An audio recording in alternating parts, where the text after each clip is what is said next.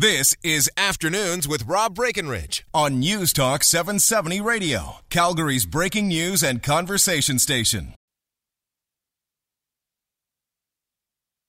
All right, welcome back. 2:34, final half hour here today. Angela Kokot will be in after 3 o'clock with Calgary Today. I'll have some more time for your calls and your texts, 403-974-8255. A couple of the things I wanted to get to in our time remaining here today. But I wanted to come back to an issue that we've heard far too much about in Alberta. I mean, obviously, we should know about this. It's just a tragedy that there are these stories to be told in the first place. Alberta's Child and Youth Advocate is out with 2 investigative reviews today regarding 2 children in care. Reviews titled 9-month-old Sharon and 4-month-old Marie. These are very heartbreaking stories. The Minister of Human Services responding with a statement, "Our government takes the safety of every child extremely seriously. We accept the advocate's recommendations and will work quickly to make the improvements necessary to prevent future tragedies." Now, we've heard a lot about the deaths of children in care in recent months and recent years, and frankly, a lot of the reason that we know about these cases is because of the hard work of some in the media. So the fact that it's still happening, what do we make of this? Joining us on the line is someone who's written a lot about this issue, Paula Simons with the Edmonton Journal, edmontonjournal.com. Paula, good afternoon. Good afternoon, Rob. Well, you had quite an emotional reaction, I think, as a lot of people did. Once again, we're hearing about children dying unnecessarily while in provincial care. Should we be pessimistic about the state of affairs? You know, there are 2 issues here, Rob. One is the fact that there are deep, multi-generational family crises in our First Nations and Métis communities, which, it's the legacy of residential schools. It's the legacy of the child welfare system. We have families who can't care for their own children, children who get put into impossible situations. That's a huge problem to solve. The other problem, though, is that this new Democrat government, which was elected with very high hopes that they would bring about major changes to the way the child welfare system works and the way that we discuss these issues, has really done precious little in its first 18 months in power to make it, for example, any easier for me to talk to you about who these kids were. There were 2 reports from Del Graff, the Child and Youth Advocate, today. And in each of these cases, we've got pseudonyms, so we don't know who these girls were. We don't know where they died. All of that information is still kept secret under provincial legislation. So the first case, which is sad enough, involves a 9-month-old little girl named Sharon who was returned to her parents, died back in their custody. The cause of death is very murky. It's harder to find a sort of a smoking gun, to use the cliche, in her case. The one that had me literally shouting out loud in the newsroom is the death of the other girl. She's 4 years old when she dies, and her name that's given to her as a pseudonym is Marie. I can tell you she died in 2014. That information isn't in the report, but I dug it up.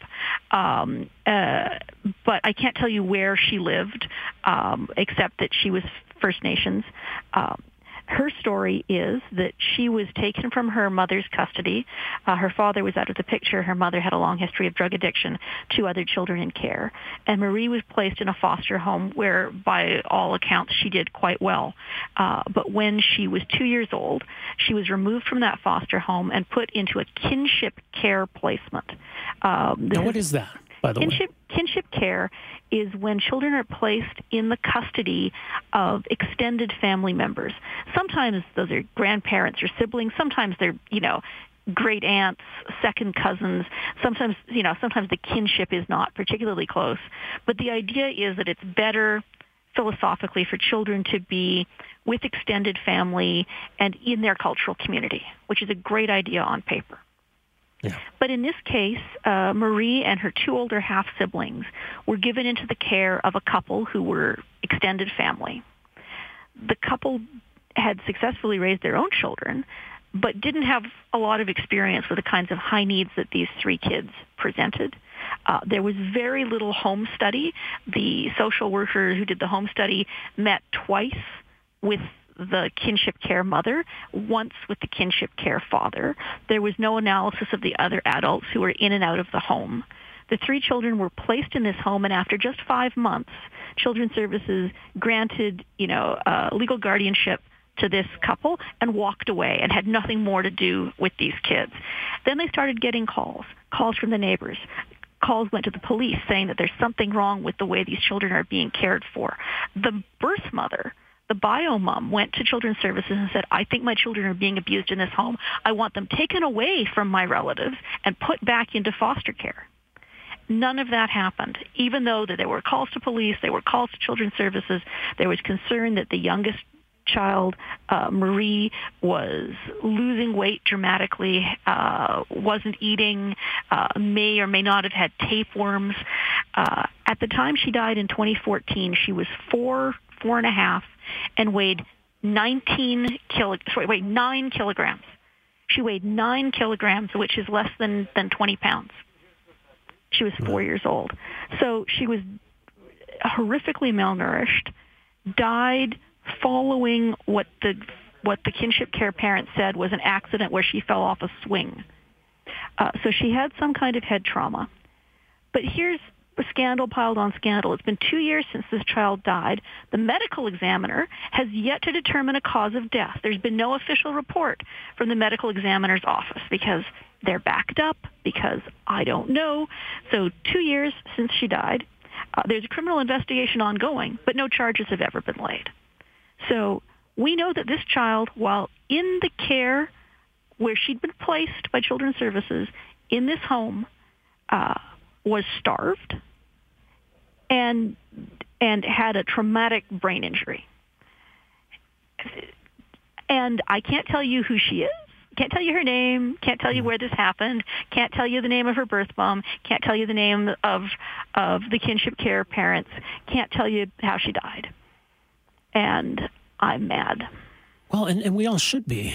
Paula, you mentioned there are cultural sensitivity issues around these policies and how Aboriginal kids are dealt with, and trying to be sensitive about these issues. If this were a non-Aboriginal child, how different would this story have been? Well, I mean, it's the policy of the department to use kinship care whenever possible. And, and if you pull back, it makes perfect sense. Whether the kid comes from, a Ukrainian-Canadian family, an Irish-Canadian family, a Somali-Canadian family, a Chinese-Canadian family, whatever the family background is, it makes perfect sense that if the child comes into care, you try to find somebody, with whom the child has some previous connection, so that the child is not put into a cultural milieu that's totally foreign to them.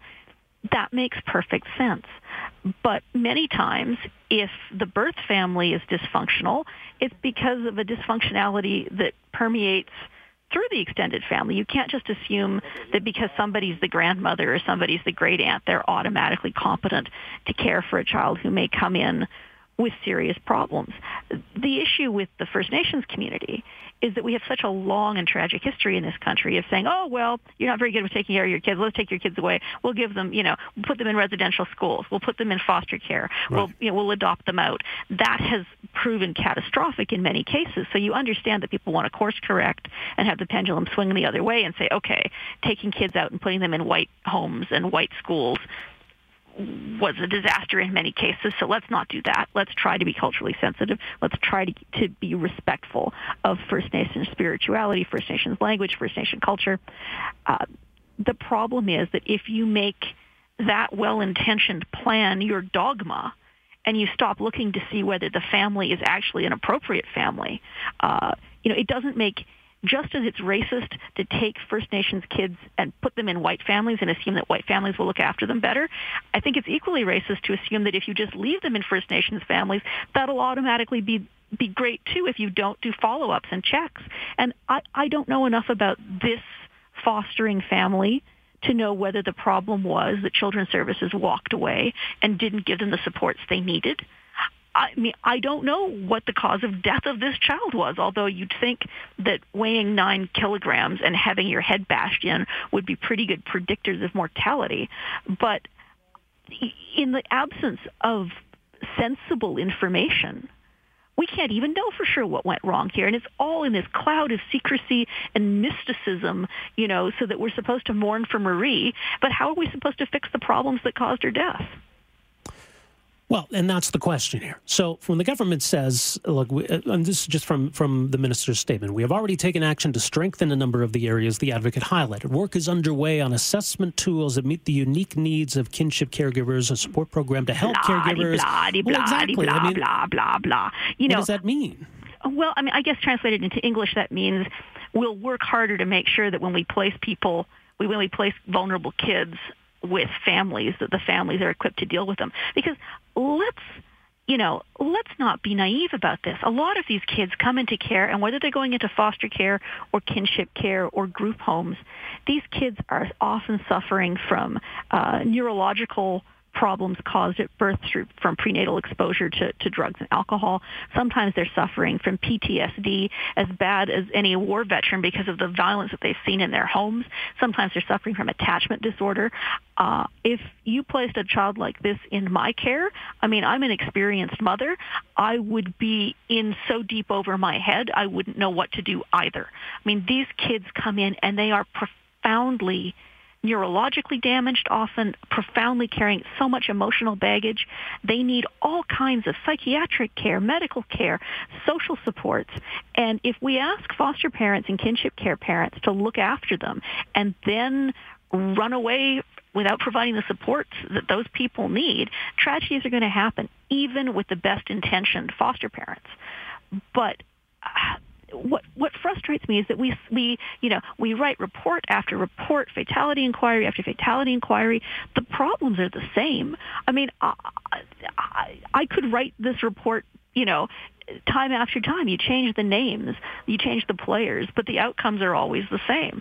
And if we don't provide supports to birth parents, if we don't provide supports to parents who are fostering, whether that's through kinship care or through regular foster care systems, tragedies repeat themselves. And we write the reports, we get all earnest. I give this same interview. I talk to you, I talk to Charles Adler, I go on the CBC, I write my columns, and after 20 years of covering this story, I wish to God I could say that something had gotten better, but it doesn't seem to matter who the minister is. It doesn't seem to matter who the premier is. We talk, and nothing substantive ever happens to make lives better for these kids and their families. No, that's the unfortunate truth here. Paula, we'll leave it there. Much more, EdmontonJournal.com. Do appreciate you coming on with us here today. I think I've just depressed myself and probably all your listeners, but thank you anyway. No, it needs to be said, Paula. Take care. There you go. Paula Simons, Edmonton Journal. Very passionate about this issue, as you can tell. And maybe this will be a wake-up call. Something needs to change, clearly. We got to take a break here. We're back with more right after this. Afternoons with Rob Breckenridge, starting at 12:30 on News Talk 770 Calgary.